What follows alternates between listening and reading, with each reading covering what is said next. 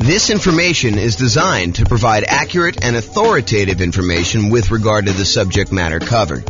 It is offered with the understanding that the presenters are not engaged in rendering legal, accounting, or other professional services.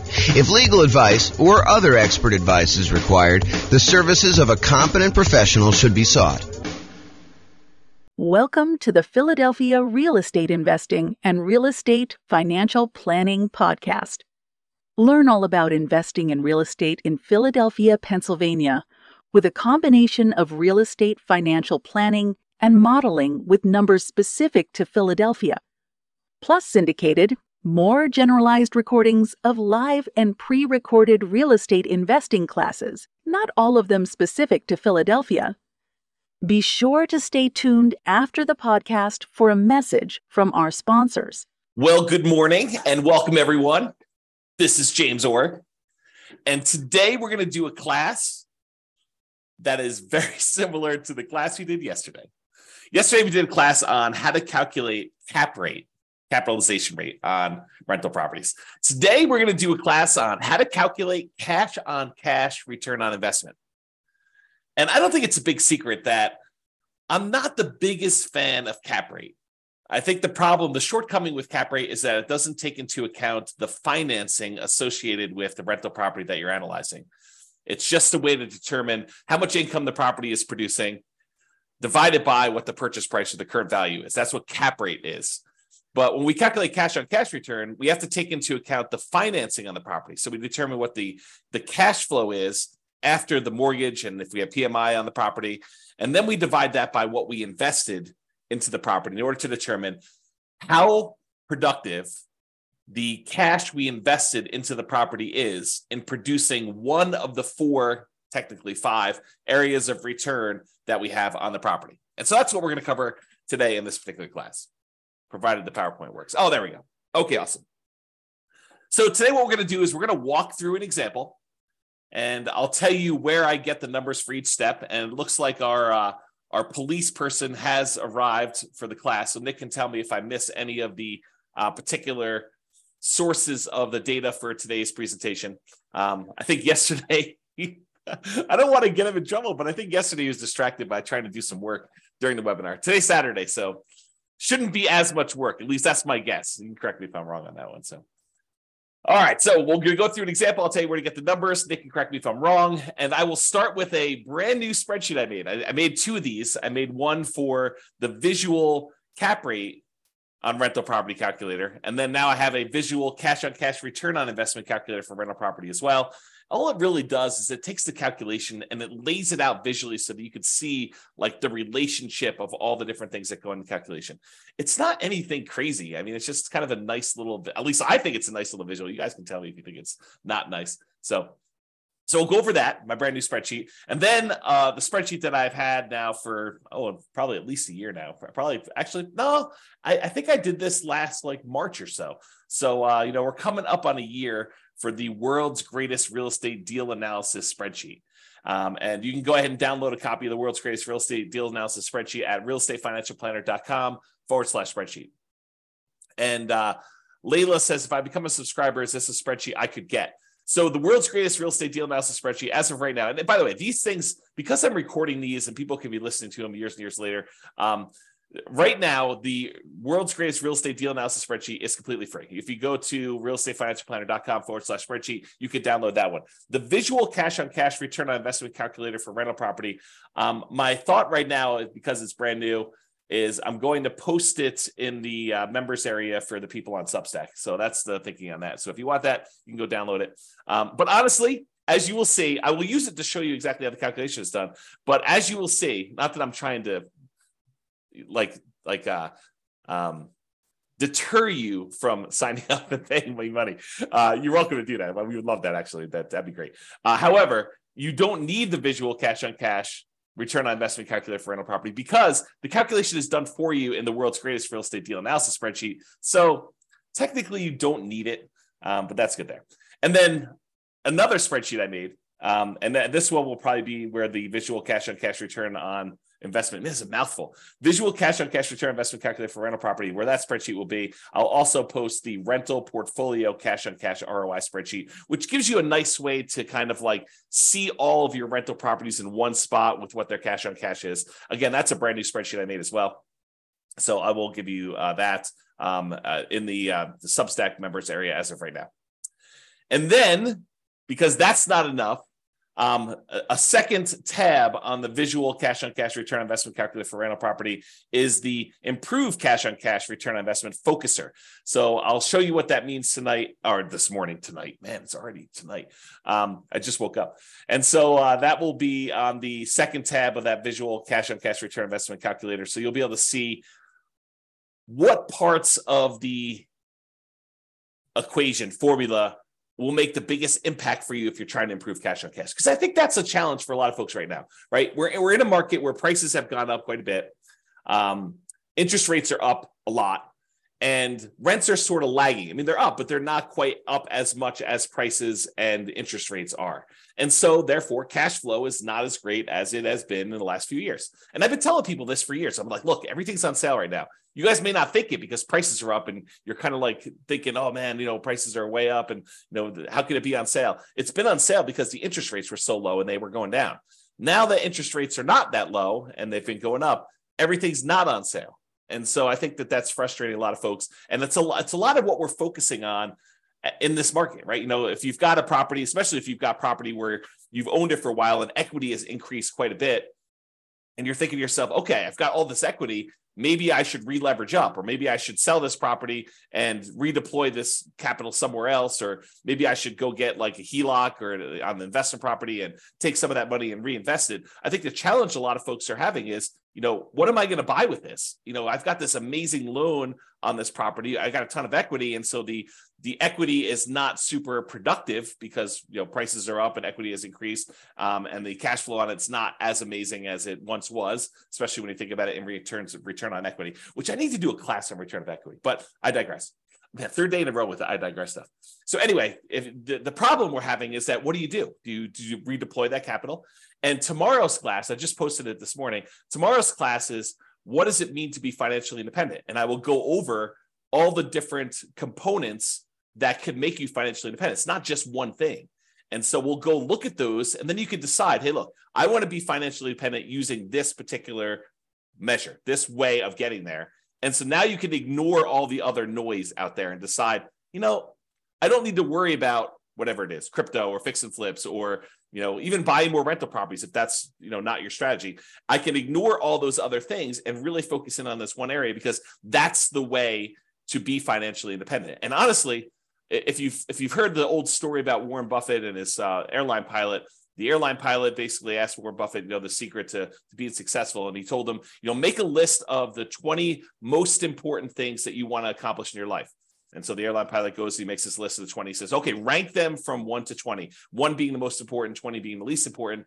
And then Warren Buffett says, okay, now take number 5, anything below number 5, that list are the things that you must avoid at all costs, because they are distractions. They are things that seem important, but they're not, because you really need to focus all of your energy on those top 5 and only those top 5.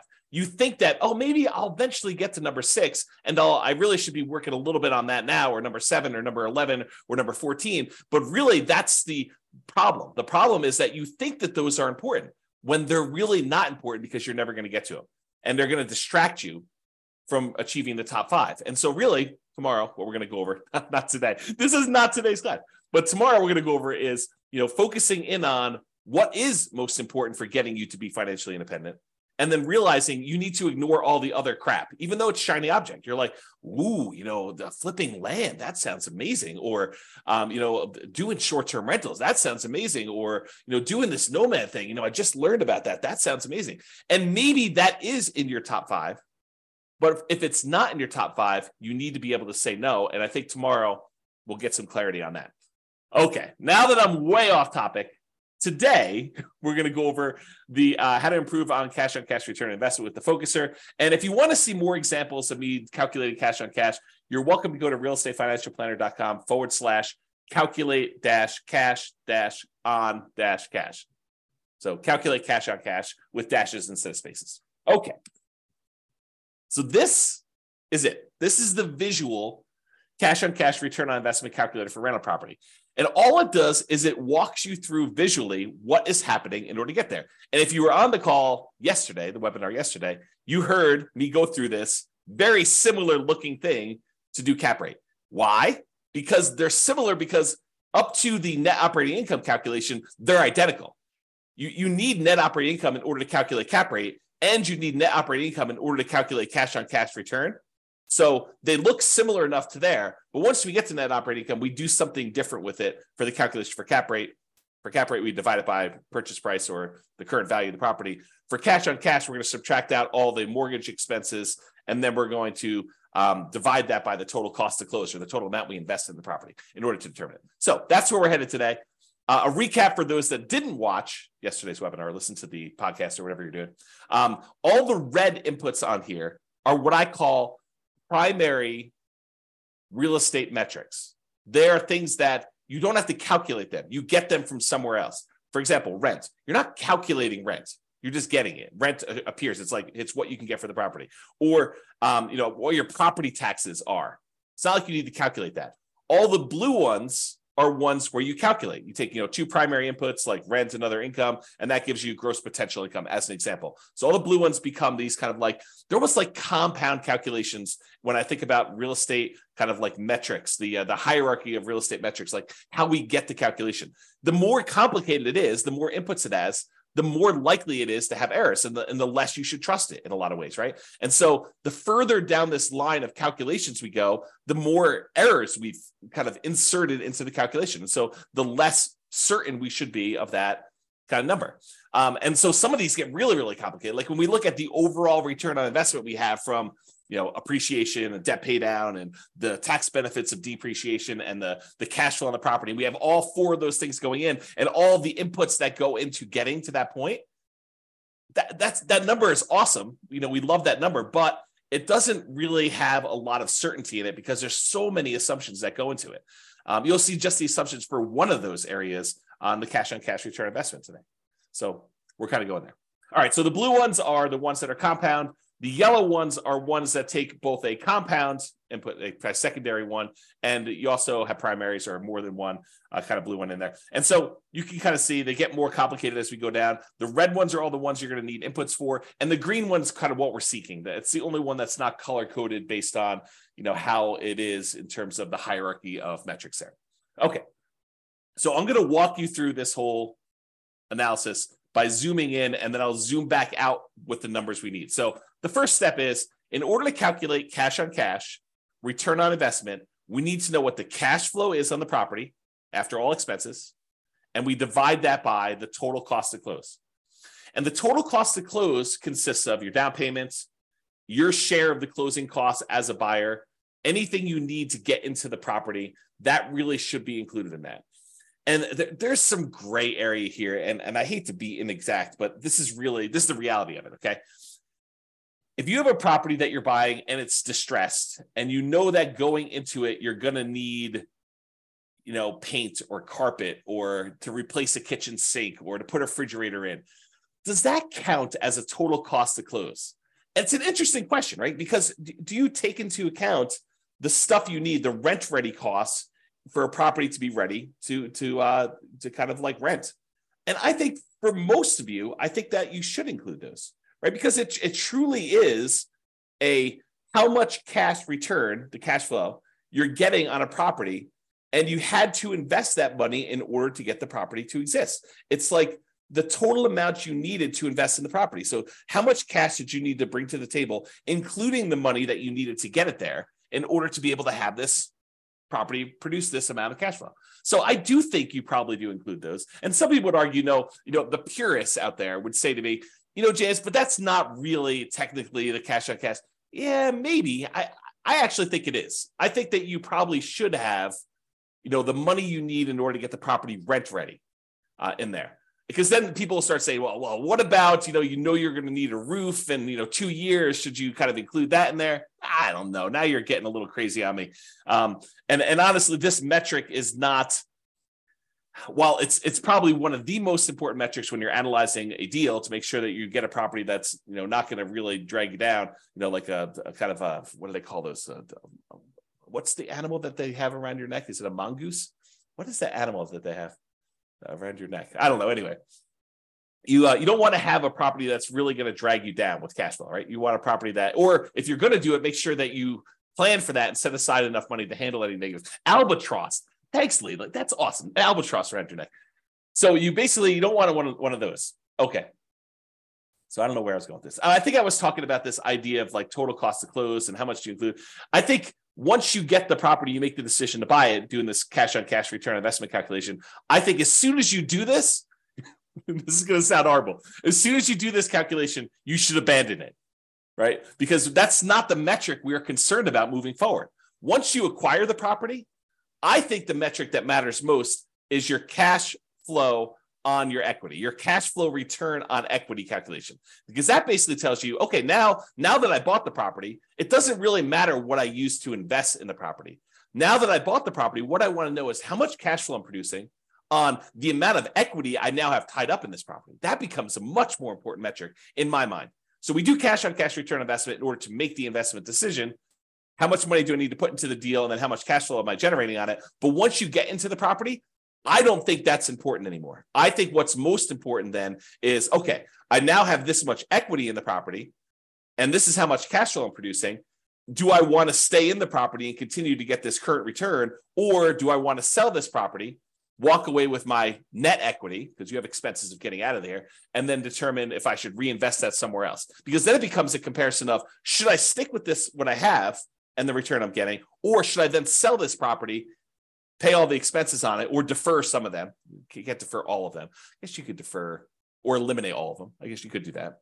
And then you actually move on to something else. And so really, if you want to get super technical, the one I like most is your cash flow on the return on true net equity, which is your equity after you take into account all those expenses, because that's the amount of money you would walk away with and that you could reinvest somewhere else.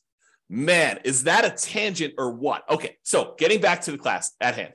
Cash on cash return on investment. So we're going to take the cash flow, which is all the money you got coming in, divided by, minus all the expenses you got going out, divided by the total cost to close. And I kind of included what sort of gets included in there and where you get it from.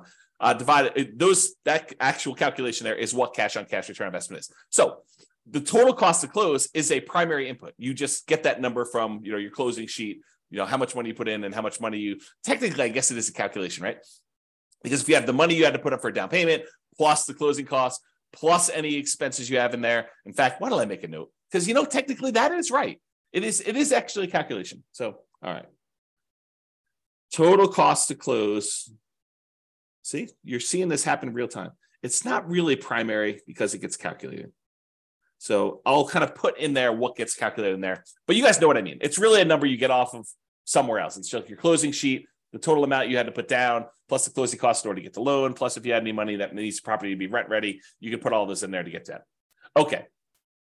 And I won't even go down the rabbit hole. I won't let you guys distract me and talk about reserves here, right? Because technically, you probably should have reserves in order to buy a rental property. I think it would be imprudent for you to go buy a rental property without reserves. And then you got to ask yourself, well, James, should I put my reserves in my total cost to close? Because I really need that money set aside in order to do that. So really the cash on cash return on investment is going to be even lower because you really should have, probably 6 months or 12 months of reserves, depending on what you're keeping it in, which I should do another class on reserves. But there you go. I won't even go there. All right, so stepping back. So we were doing this section before where we talked about cash flow divided by total cost to close gives you cash on cash. Now I'm going to say, well, how do we calculate cash flow, right? What does cash flow, the calculation look like? And really what cash flow is, it's your net operating income, which is the amount of income you have coming in on the property, net of all your operating expenses, which I will show you how to calculate. We're going to zoom back out. But net operating income is basically all the income you have coming in on the property after expenses, except for mortgage expenses, which is where we're getting next. So you take net operating income and you subtract out whatever your mortgage payments are. And by the way, most of the time we do these calculations yearly. So this net operating income is the yearly net operating income, and the mortgage payments are your yearly mortgage payments, and your cash flow is your yearly cash flow. And then your total cost of close is whatever total cost of close is. It's not monthly or anything like that. Okay. So net operating income minus mortgage payments minus private mortgage insurance if you happen to have PMI. So in most cases, if you're buying an investment property, you're not going to have PMI, because most of the time when you buy an investment property, you're going to put 20% down, sometimes 25% down, because the difference in interest rate between a 20 and a 25% down payment is oftentimes enough such that you should probably figure out a way to come up with the extra 5% in order to get the better interest rate.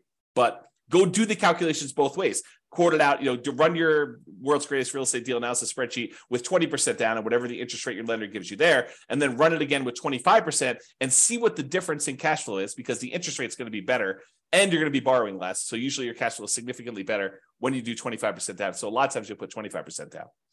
Okay, so most of the time when you're buying an investment property, you're going to have no private mortgage insurance. However, there is a 15% down non-owner occupant, aka investment mortgage.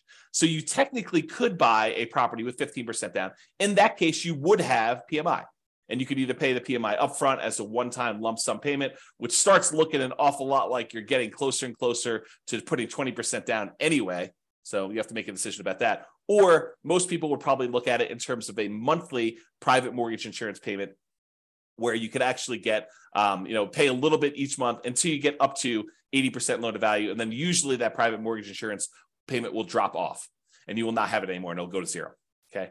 And that's not the only way that you can have private mortgage insurance when you're calculating this cash on cash. Let's say you're doing the nomad real estate investing strategy where you're buying a property as an owner occupant.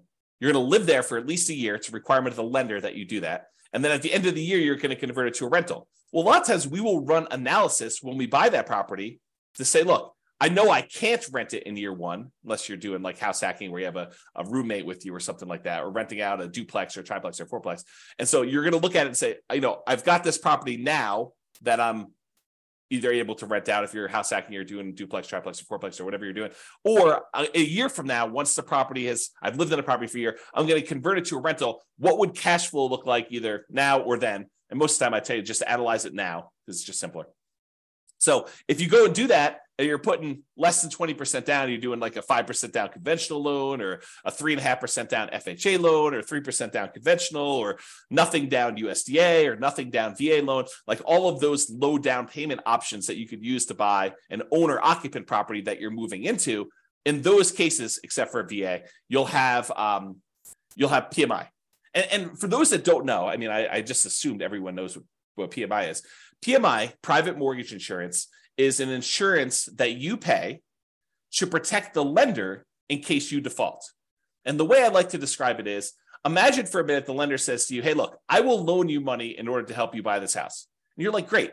And they say, okay, what I'd like you to do, though, is I want you to have some skin in the game so that if the property value goes down, I'm protected, and that you would lose money first. And you're like, hey, that sounds reasonable to me. You're willing to loan me money in order to buy this house. It sounds reasonable that I have some skin in the game to do that. And so what the lender says is, I'd like you to put down 20% so that if the property value dips and I have to foreclose on you because you stop making payments, that I'll be able to get all of my money back out, all that 80% value back out, and I will feel very, very safe in that position.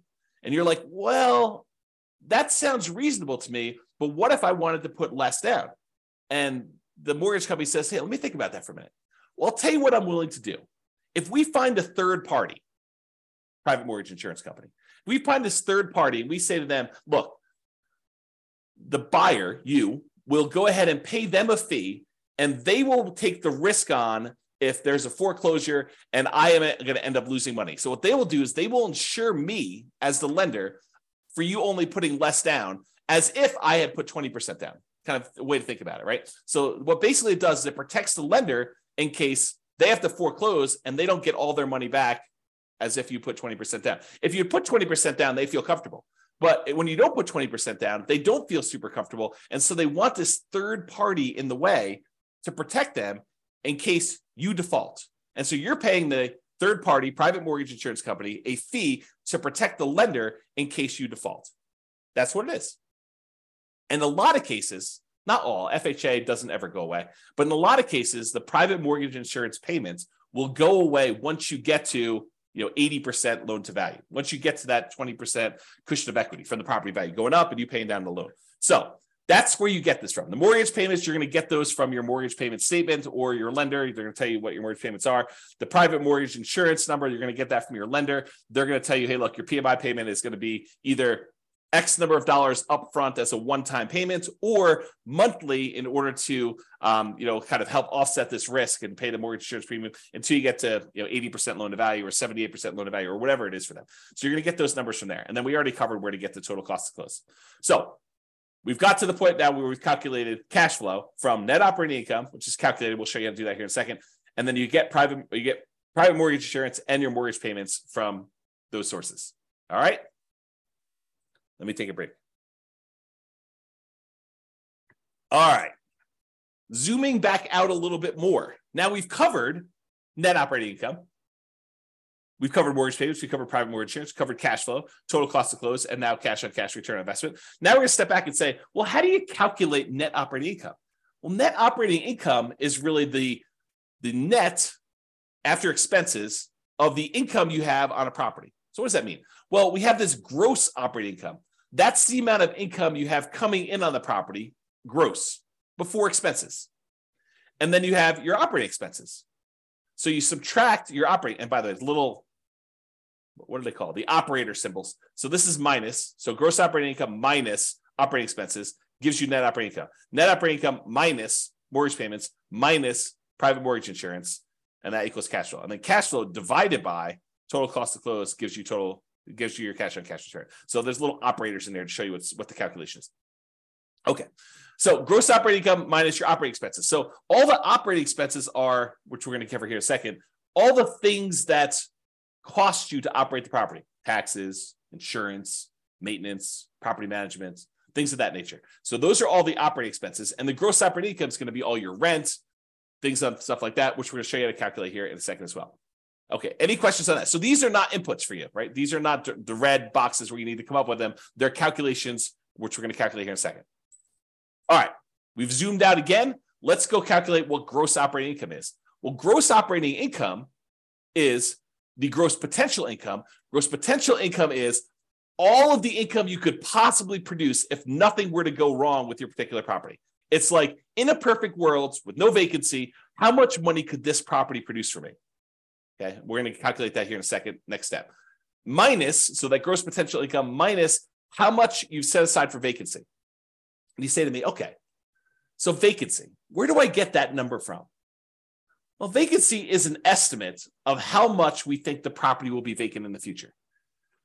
I guess you technically could do it in arrears. If you wanted to calculate what your cash on cash return was over the last year, you could do something like that. But most of the time, it's a forward-looking number, right? We're trying to say, how much will this property be vacant? And if it's a property that's not desirable and you're trying to get like absolute very top of the possible range of rents, might your vacancy be higher? Probably, especially if you wait for your current tenant to move out before you start doing repairs and marketing your property to find your next tenant. However, if you start way early, even before the current tenant is out of the property, you ask your current tenant, 90 days before their lease is about to expire, do you want to renew your lease, or should we start marketing the property in order to find the next tenant? Then you could start marketing the property if they don't tell you within a very short period of time, within a week or so, hey, listen, I do want to renew, or no, I plan on moving out. Then you could start marketing your property, 60 to 90 days before the property becomes vacant. Shouldn't your vacancy be a little bit lower? Even if you start searching for a tenant with higher rent early on, and if you're not getting calls, you're not getting inquiries, you drop the rent a little tiny bit, do it for another few days, see if you're getting calls and inquiries, and then drop it another little bit until finally you're at whatever the fair market rent is, and you're getting a reasonable number of calls and inquiries and applications on your property. And because you're starting 60 to 90 days in advance, taking 3 or 4 or 5 days or a week in order to test the slightly higher rent before you drop it a little bit and then continue testing it to refine it. If you do that as a strategy, won't your vacancy be a lot lower? So if you're using this strategy of starting 69 days in advance, and you're testing your rents, and you're definitely a good salesperson about being able to, talk to people and sell your property and tell them about the pros and cons and the benefits and why they should rent from you and not the other house down the street. If you're good at sales and you're, selling the tenant, and you're also good at marketing the property, you've got really good photos, you got really good description, you got a good process. The property shows well because the current tenant is a high quality tenant that's taking care of the property, and you've done all the maintenance of the property so that it looks good when you're showing it with the tenant there. Like, if all these things are true, then vacancy, I think, should be in that kind of like 3% to 5% range, probably closer to 3%. But if you're kind of like lackadaisical, a little bit reactive in your kind of thing, you're kind of testing high rents, you're thinking, I'd rather have a month of vacancy, but get $50 more a month in rent because that makes sense to me, which it doesn't. But, you're thinking of all these kind of different strategies, then maybe you're kind of like vacancy is going to be 5 to 8%. Or maybe you're hiring a property manager and they're not doing a great job. Maybe that's 5 or 8%, or even higher. I mean, if you have like a really poor quality property and it's in a rough part of town and it's hard to fill, and you're trying to get really top dollar for the rent because that's what you believe you should be doing, you might have higher than that. Or if you have a lot of turnover where you have tenants that are constantly being evicted because you have a low quality tenant pool, and by the way, you'll find better quality tenants by starting earlier. You get planners. You get someone who's like, I don't need a property tomorrow because I'm evicted. I'm living on the street. I need a property tomorrow in order to find this. My lease is going to expire at the end of whatever it is, March. And so that's when I want my property. And so I'm going to start looking in January to find my replacement. That's the type of planning tenant, high quality tenant that you want. Someone who's thinking ahead, someone who's not like out on the street looking for a property to live in tomorrow. I mean, and that's the type of people you get, or a lot of vacancy where you're waiting for someone to move in if you've got a property that's vacant and you're trying to advertise. Okay. So the vacancy one, you use that as a percentage of the rent you're collecting, because, we have that thing there. So you can kind of do the calculation. I think, if you don't know any better, 5% is probably pretty reasonable for that number. If you're a good property manager and you know what you're doing, 3% I think is a little bit of a better number. And if you are a train wreck, man, that sounds horrible. But if you're a train wreck with your property management skills, then use a higher number. Okay. Am I doing a good job, Nick, with getting these in here? Make sure we got all this stuff. Okay, good. Let me know. All right, so gross potential income, which we'll show you how to calculate. That one's really easy to calculate. And then minus vacancy dollar, that gives you that gross operating income, which we're going to need. Yeah, Nick says I'm doing a good job, so thank you. So you take all that stuff from the gross operating income, we're going to subtract that from the operating expenses. So what are operating expenses? Well, I told you before what they were. It's like property taxes on a property, and property insurance and HOA fees and your share of utilities as the landlord and other expenses and maintenance and property management. So let's go through those just to make sure we kind of understand. Property taxes, you're usually going to get that from the MLS sheet. However, as I discussed probably in too much detail yesterday, that is not a firm number. And I think that's the problem, just in general, back up a little bit. That is the challenge, I think, for a lot of folks, is that they expect this cash on cash number to be super accurate. And honestly, I don't do them any favors by going out to 3 decimal places here to show you what the cash on cash return on investment is, right? But it's not that accurate of a number, right? We have property taxes in here as $2,956, just as an example. However, when you buy a property in some jurisdictions, in some markets, they actually reassess the property based on the sale, and your property taxes are going to change because now they know what the real value is, high or low. Could go up, more likely, or it could go down, less likely.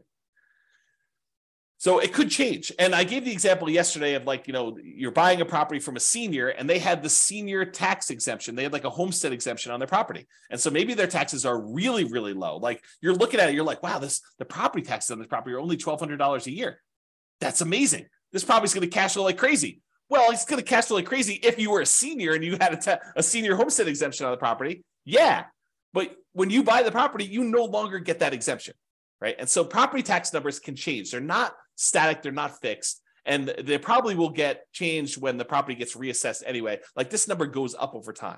So just be aware that this is not a super exact science. Like if you're looking at 2 different properties and you're like, what, this one gets me 4.91% cash on cash return, and this one gets me 4.85.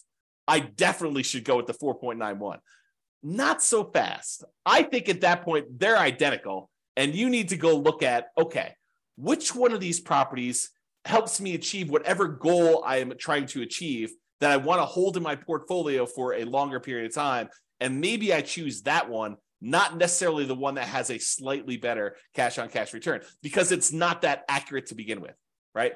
It could get lost in a bad vacancy or a property tax or a property insurance claim that you didn't expect because it happens to be in a windier area of town and you're going to have shingles blown off. I mean, there's all sorts of weird stuff like that can happen. So this is not that exact. It's not that exact of a science.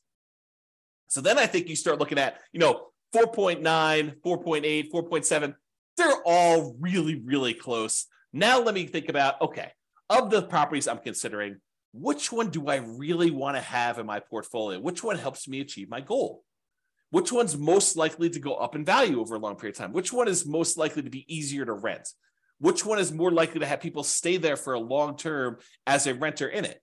Which one am I able to add the most value to? Like all these other considerations. In fact, I probably should do, and let me know if you think I should do this, but I probably should do a class on that. Like, the non-cash on cash calculation considerations when selecting a particular property, right? Like it's all these soft skills, all these sort of speculative, maybe I shouldn't do a class on that because they are like, they're speculative. Like, what do I think is true about the future of this particular property? It's like all those gut feeling ones, all the kind of blink things. If you remember Malcolm Gladwell's book, Blink, about making decisions on stuff, right? Like how you kind of think about those. So I don't know. We'll have to go into that in detail, but so you know where to get property taxes from, and you know why it's not always 100% accurate.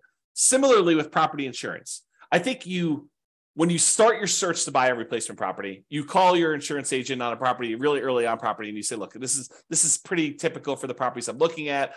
What would property insurance be on a property? If you have other properties, you don't even need to do this because but what would property insurance be on a property that I'm buying that's, about a X dollar property with, 4 bedrooms or this marketplace and this kind of thing. And they'll say, insurance on that would be $1,600 a year, whatever number they give you.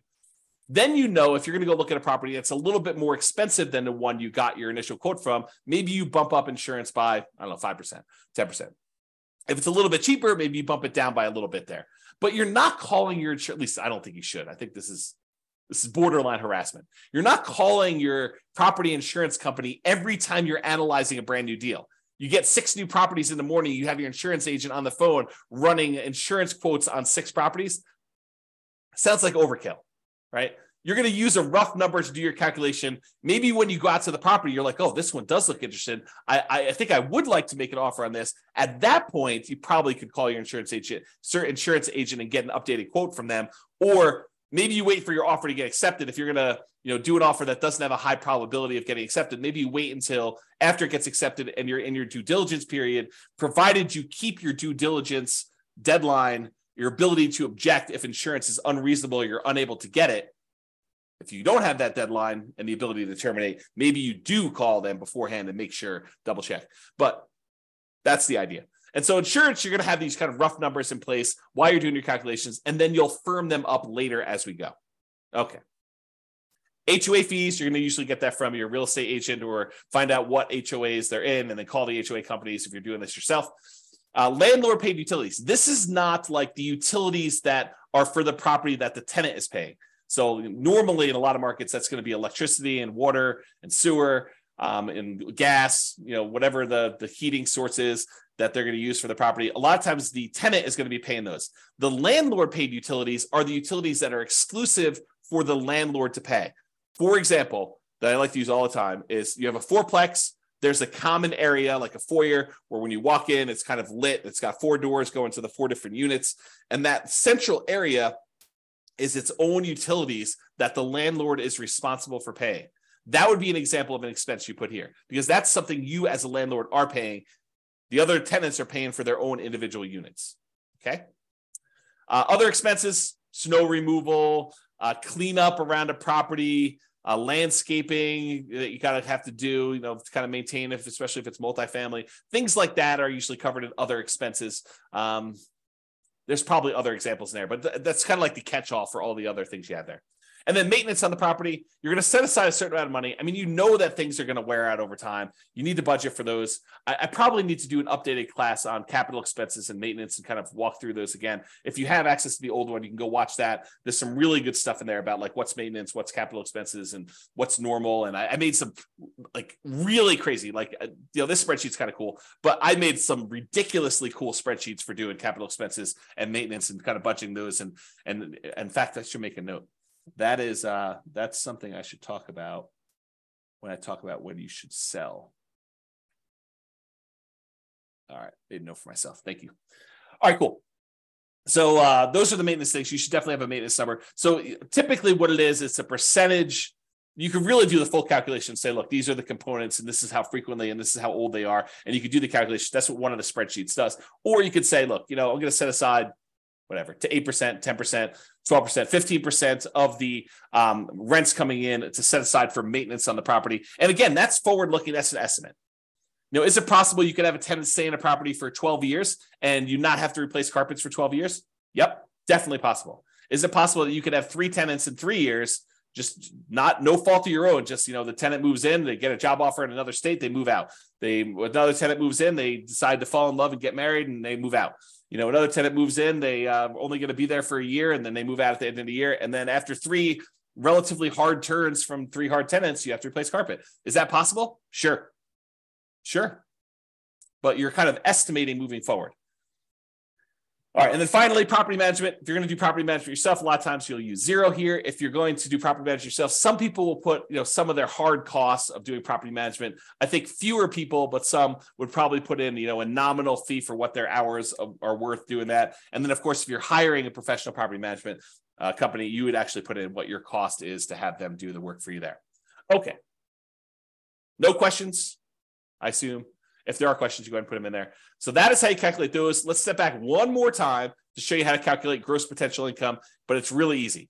Your gross potential income, the amount of income you could potentially earn on this property before anything else happens, is really a combination of your rent and any other income you can get from the property. So if you have, rent from the main house or the main fourplex or whatever it is, but then you've got, 3 RV parking spots in addition to the rent on the main property. Could you technically throw those in with rents and have just a bigger number there? Sure. But that's really what I'm actually saying here, right? You have other income plus rent. You could set aside the rent you're getting from the RVs, parking spots, or, the extra Airbnb unit you have in the back of the property, or access to the swimming pool, or if they're renting out storage units at the property, or you're charging extra for on-site laundry, or you're providing internet service for the 4 tenants that live in the property. You're paying for it, and then you're getting income from each of them. All those different things could count as other income, like just some general ideas to do that. And then you add those together, and it gets gross potential income.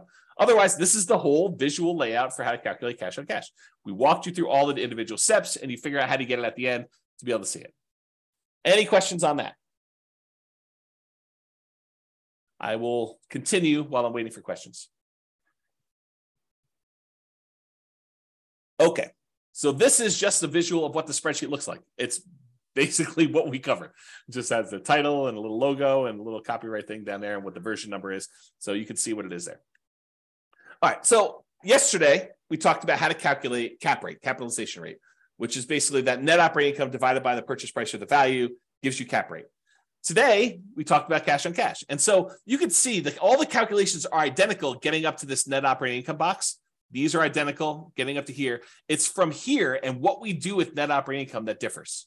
In one case, cash on cash, we subtract out the mortgage payments and the private mortgage insurance, and we divide that sum by the total cost to close in order to get cash on cash.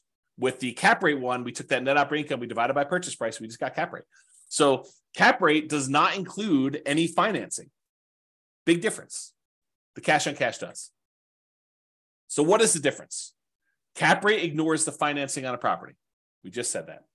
It's the cash on cash return on investment if the property had no mortgage.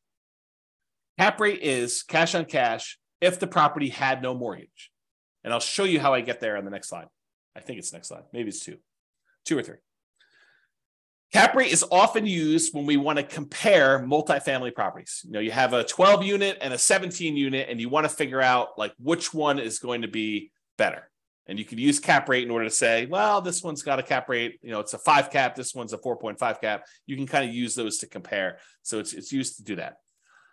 Both need the same calculation through net operating income, which we talked about, and I walked you through the calculations already, so I'm not going to do those again.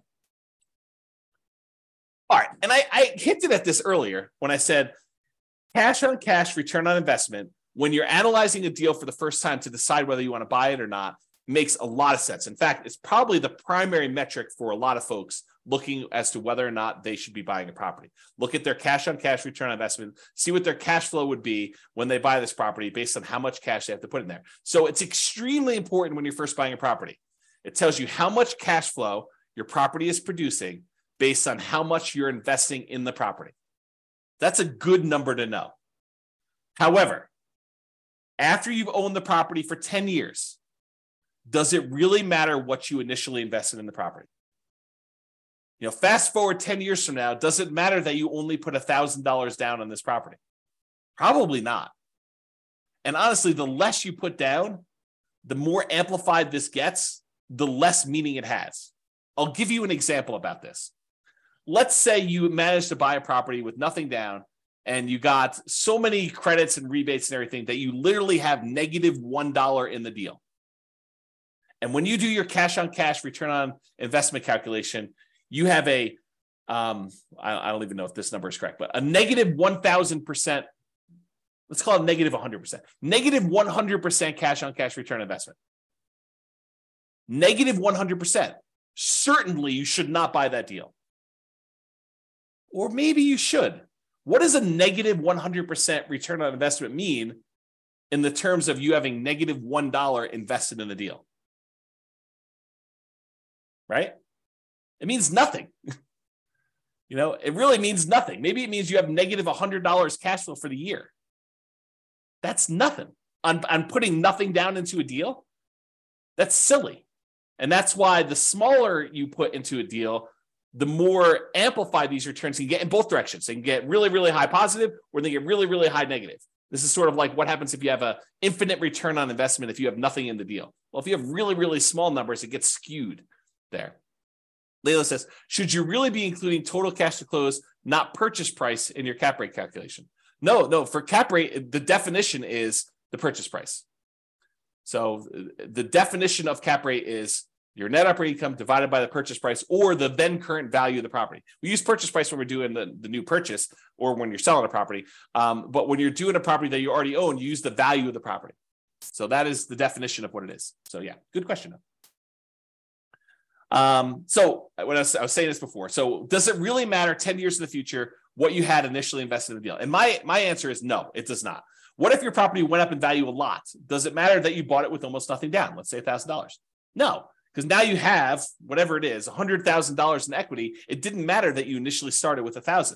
Now you're concerned about, okay, I got $100,000 in equity. What am I earning on this $100,000 of equity? Am I only earning $500 a year in cash flow? Because $500 a year in cash flow on $100,000, is relatively small. Maybe you could take that $100,000 and invest it somewhere else and get better cash on cash, better return on your cash flow in general. Or maybe all the other returns are so good that you still want to stay in that deal, which is why I think this is just one measure, right?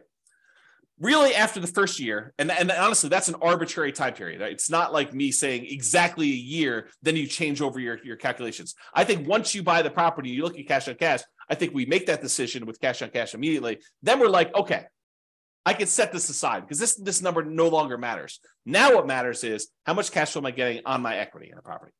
I think you should switch to that. Cash flow divided by your equity in the property, AKA cash flow return on equity. And I know I need to do a whole class on that. So it's coming.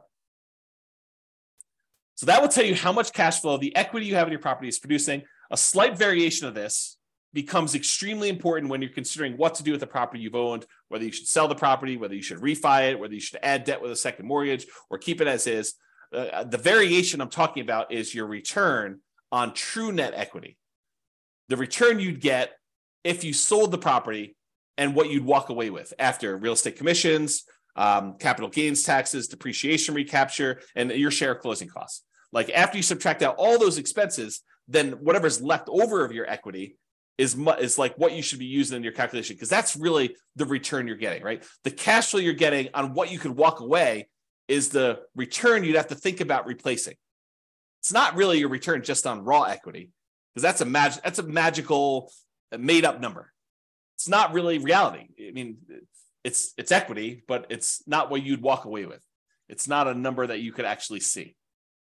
Okay. All right. So here's what I'm talking about. Cash flow return on equity becomes cap rate. So if we think about this, the cash flow you're getting divided by how much equity you have in your property really eventually becomes that cap rate calculation. And I'll show you what I mean by that. So here is the calculation for cash on cash return on investment. It's that net operating income minus your mortgage payments, minus your private mortgage insurance. Well, if it's property's free and clear, if you no longer have a mortgage on it, these go away. And so then it becomes net operating income literally equals cash flow, because this, when these are zero, becomes cash flow. And then your total cash flow, when we stop looking at your total cost to close and we now look at return on equity, this becomes equity. Well, what's equity? Equity is your property value when you have no mortgage. So this becomes net operating income, which is really equal to cash flow, divided by your total cost to close, which we really start looking at as return on equity.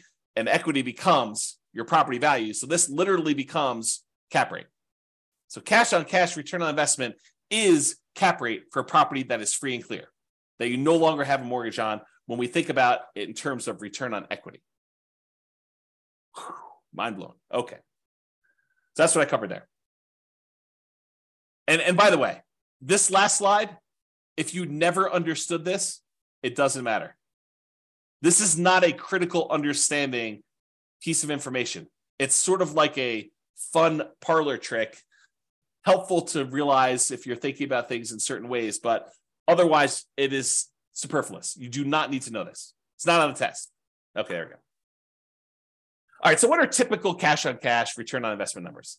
I wish I could tell you, they're always this, but there's so many variables. It can vary by market. If you're looking in California versus New York versus Florida versus Texas versus Colorado, like all of these different markets in general, and even city specific, have varying what's normal cash on cash return on investments.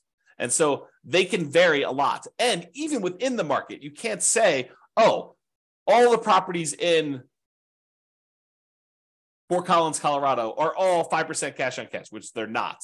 I mean, you know that just by gut instinct, right? There are deals that are better than others. And what you can negotiate on a deal is better than others.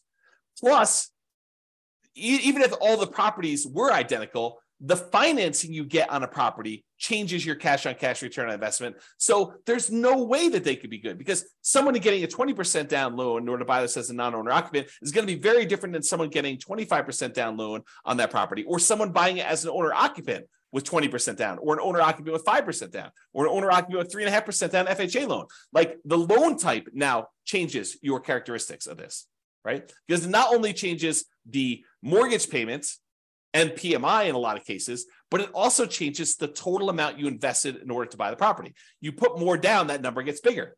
You put less down, that number gets smaller. You put more down, the cash flow tends to get bigger because your mortgage payment gets smaller. If you put less down, your mortgage payment gets higher and your cash flow tends to go down. So it's like a combination of both these things, and they don't act equally. If you were to graph this, it's not linear. It's not like, oh, if I put more down, I automatically get exactly that amount more in cash flow. No, doesn't work that way, especially since interest rates change based on your loan type and how much you put down. You put down 20% to buy it as a non-owner occupant versus putting down 25%. It's not just you put 5% more down. It's also that the interest rate you get from the lender for putting 20% down is different than the interest rate you get from putting 25% down. That's what makes this complicated. It's not easy. You need to actually sit down with the spreadsheet, the world's greatest real estate deal analysis spreadsheet, enter your numbers for both types of loans you're considering with the actual interest rates and actual down payments, and see what happens to your cash flow. And sometimes it makes sense to put more down. Sometimes it makes sense to put less down, partially depending on what your goal is. See the class tomorrow.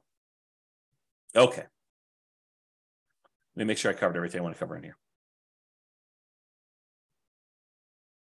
Yeah, and the thing I pointed out before, putting less down tends to amplify your cash on cash return, tends to make it bigger because that amount you put down is in the denominator, total cost to close. So that as that number gets smaller, it tends to amplify, it tends to make whatever your return is bigger. If it's positive, it gets bigger positive in general. If it's negative, it tends to get bigger negative.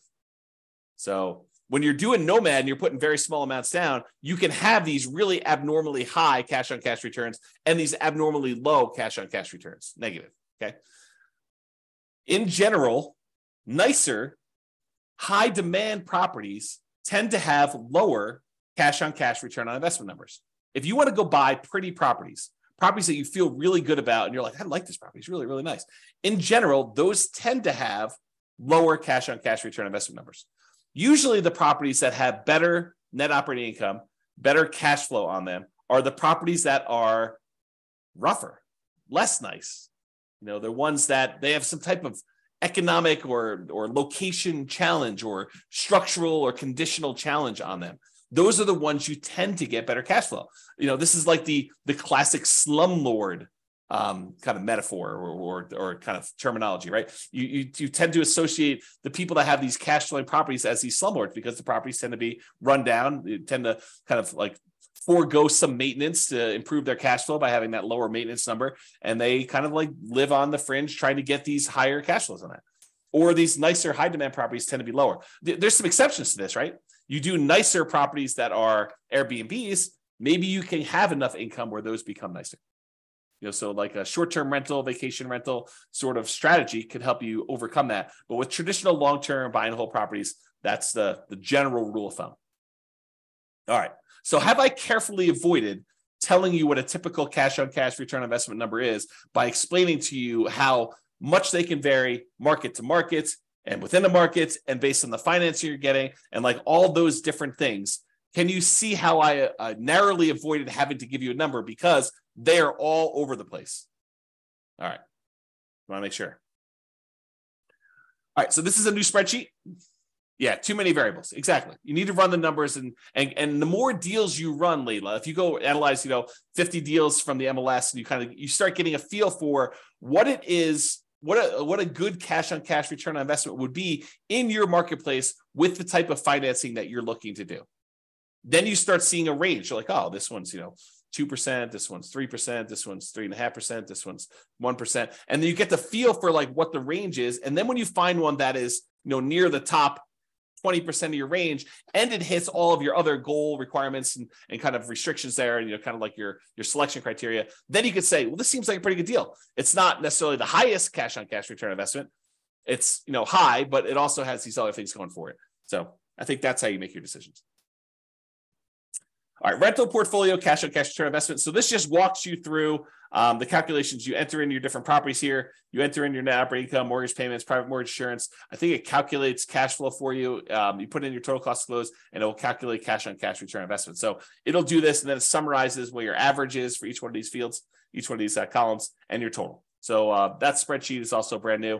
Just an easy way to keep track of this. If cash on cash return investment is important to you, which, as I just pointed out, you're probably not doing this, right? If anything, you'd want one that is your rental property portfolio cash flow return on equity number. In my opinion, that's a better number to know. And if you're going to do that one, you might as well do the return quadrants because you're going to want to know appreciation, debt pay down, depreciation, and the cash flow all at the same time, and reserves, and what the number is for those. So you'll probably want that, which it's coming. Okay. This is the world's greatest real estate deal analysis spreadsheet, very modestly named. It's my humility showing through and the naming of this particular spreadsheet that I made. But you can download a copy, realestatefinancialplanner.com/spreadsheet. And this is where your cash on cash return on investment is shown. In this case, it's the green little bars. It shows you what it is. It has a little number telling you what it is in year 1, 2, 3, 4, 5. Again, I don't think that's a good number to look at past year 1, but I do show it to you. And then cap rate for the first 5 years shows you those two in case you are a cap rate person. Because really the world is divided into people that are like, I'm more of a cap rate guy or gal, or I'm more of a cash on cash guy or gal. And so you can look at those kind of as two different worlds. And so whatever you want, it's there. And so you enter in all the numbers, like all the inputs, all the red boxes are just over here for analyzing the deal. And once you enter all this in, all these charts update. It's the one I'm highlighting is because there's a class on how to calculate cash on cash. is this one right here, which is where the number is. Otherwise, you do these numbers and all these other metrics charts get updated. All right. Any questions on that? Sweet. And then if you want to see what this number is over time, you can go look at this number, through year 40. This is just on the overrides tab of the same spreadsheet. So this is part of the world's greatest real estate deal analysis spreadsheet. It's a mouthful too. And then on the bottom, there's an overrides tab for a different sheet. And then it shows you this as part of a lot of other calculations. It shows you all the intermediate steps, but it also shows you these. And I've highlighted them with color to make it a little easier to find. All right. So this is the return quadrants. And it shows you the 5 areas of return you have when you buy rental properties. Appreciation, tendency for property values to increase over time. Cash flow, which is what we're talking about. We talk about cash on cash return on investment. Debt pay down, how much of the loan you're paying down over the next year. Tax benefits, your depreciation benefits on the property by owning a rental property. And then the amount of return you're earning on the reserves you've set aside in order to own the property. And then the total of all 5 of those. Okay, so it shows you what those are. What I want to point out is this cash flow one, that is cash on cash return on investment when you're buying the property. So typically cash on cash return on investment is represented here for the return on investment quadrant. So when you're looking at it for year 1, this is a really important number to look at for your number. And that is literally cash on cash return. That's the calculation we did today. Okay. All right. Improving cash on cash return on investment. I did not expect this class to go this long. It's all the tangents I'm going off on. So I expect to be done around this point, but I've only got 3 more slides left to go. And one of them is like a final, just kind of like contact information. So improving cash on cash return on investment. If you want to methodically go through each one of these red input boxes and think about how can I improve this? How can I increase it? How can I decrease it? If it's an expense, you want to decrease it. If it's an income source, you want to increase it. But how can I improve on each one of these boxes? What could I do? Well, that's pretty much what I did in the class on how to improve cash flow. Because if you go through and you methodically think of all the different ways you can increase rents, all the different ways you can get other income on a property, all the different ways that you could decrease your vacancy, all the different ways you can kind of keep your property taxes low or reduce them in some cases, all the different ways you can kind of mitigate property insurance, all the different ways you can reduce your HOA expense, which is hard to do, landlord paid utilities, which is really hard to do, other expenses, which you may be able to do, maintenance on a property, how do you kind of reduce maintenance overall, and then how do you reduce property management without having to do all the work yourself? Like if you think about reducing all those and mortgage payments, that's all the financing stuff, and PMI, which is all the PMI related stuff, and the total cost to close, which is minimizing how much you have invested in the deal and getting seller to pay some closing costs. Like all those things, if you think about how to improve all those, that's literally how you improve cash on cash. So you can methodically go through each one and do that. Or I created this new tool, which allows you to improve cash on cash, return on investment focuser, which I'll be teaching a class about at some point in the future. But here's the very, very short version of it. On the left side are all the income, expenses, and calculations. So all the red ones are your primary inputs. The blue ones are those secondary real estate metrics. The yellow ones are tertiary ones. And then the green one is what we're trying to solve for. That's the ultimate one we're doing. It shows you what the values we use from this thing right here. All these red values just get moved over there. So it shows you all the values that we're doing. And then it says, okay, if I change rent by 10%, increase it by 10%, this is what the new value would be. And if I changed it to this new value, here's what the new cash on cash return on investment would be. So it went from 4.895 to now 7.73. Well, that's a 57.92% improvement. So that would be a good one to focus on if you were trying to improve your cash on cash. But it shows you if you only improve other income by this amount, then it only improves it by 1.39%. If you improve this other one by 10%, you reduce your operating expenses, it improves your cash on cash return on investment by 14.33. So you could see the ones that make the biggest difference, which ones you should focus on to improve your cash on cash return on investment. And you can play with these numbers. You could change it and say, look, if this only went up by 5% or 1%, or what if this went down and this one did, and it only does one variable. So this only calculates what happens if rent changes. It doesn't do rent and other income and property taxes and does a calculation. It's only a single one to focus on. Okay. This is the second page of the visual cash on cash return on investment rental property calculator. So it's the second tab. That's where you'll find it. All right, additional examples. Last slide. If you want to see me kind of walk through these calculations again for basically any property that we model, you can go ahead and go to realestatefinancialplanner.com/calculate cash on cash. It has dashes in there. And any of the models you go to, if you go to the models page, Real Estate Financial Planner /model, realestatefinancialplanner.com/model. And if you pick a particular model, like doing Nomad or put 20% down or whatever, and then you go to copy it, it'll list the properties that it has in there. And below the property, it'll say, walk me through the cash on cash, or walk me through cap rate, or walk me through net operating income. So you can see me with software walk you through this analysis. And I explain to you what the steps are and where we got those numbers from and everything else. So if you want to see those, that's how you can do that. And that's only 3 minutes over is the end of presentation. Any final questions? You guys are very welcome. Wow, people are saying thank you without even me saying it. So you are very, very welcome for that. Hopefully that was super helpful for you guys with walking through cash on cash and how to get it done and why you probably don't need to manually calculate it. Just use the spreadsheet to do it. But hopefully that'll be helpful. And I hope some of the tangents, like there's always this debate over, do I go off on tangents and give you the extra information that maybe wasn't on the slide, but it reminds me, it's like, oh, well, I need to tell you about this. And so let me go share with you this sort of insight on some other stuff. Yeah. So people love the extra stuff. That's awesome. Okay, cool. Yep. Yeah. Everyone likes the tangents. Everybody likes the tangents. So that's it, folks. Thank you for coming. Show up live. I'll try to get the recording, provided the recording goes through. Try to get the recording up for those that have access to it. Enjoy your weekend. I will talk to you all soon. And I am doing a class tomorrow. So if you want to log in for that, that'd be awesome. Bye-bye for now. With home prices up, mortgage interest rates up, and rents up, but not quite enough to counteract the higher prices and interest rates. Cash flow on rental properties in Philadelphia is harder than ever. Book a call with the Real Estate Financial Planner to apply our proprietary 88 strategies to improve cash flow on your rentals. See the show notes for a link to schedule your call and improve your cash flow today. If you're a real estate agent, lender, or professional in Philadelphia that wants to help our real estate investor listeners, consider reaching out to learn about collaboration opportunities with this podcast. We'd love to add more value to our listeners by having you assist our investors buy, sell, and finance their real estate investments. See the show notes to schedule a call to discuss collaboration opportunities.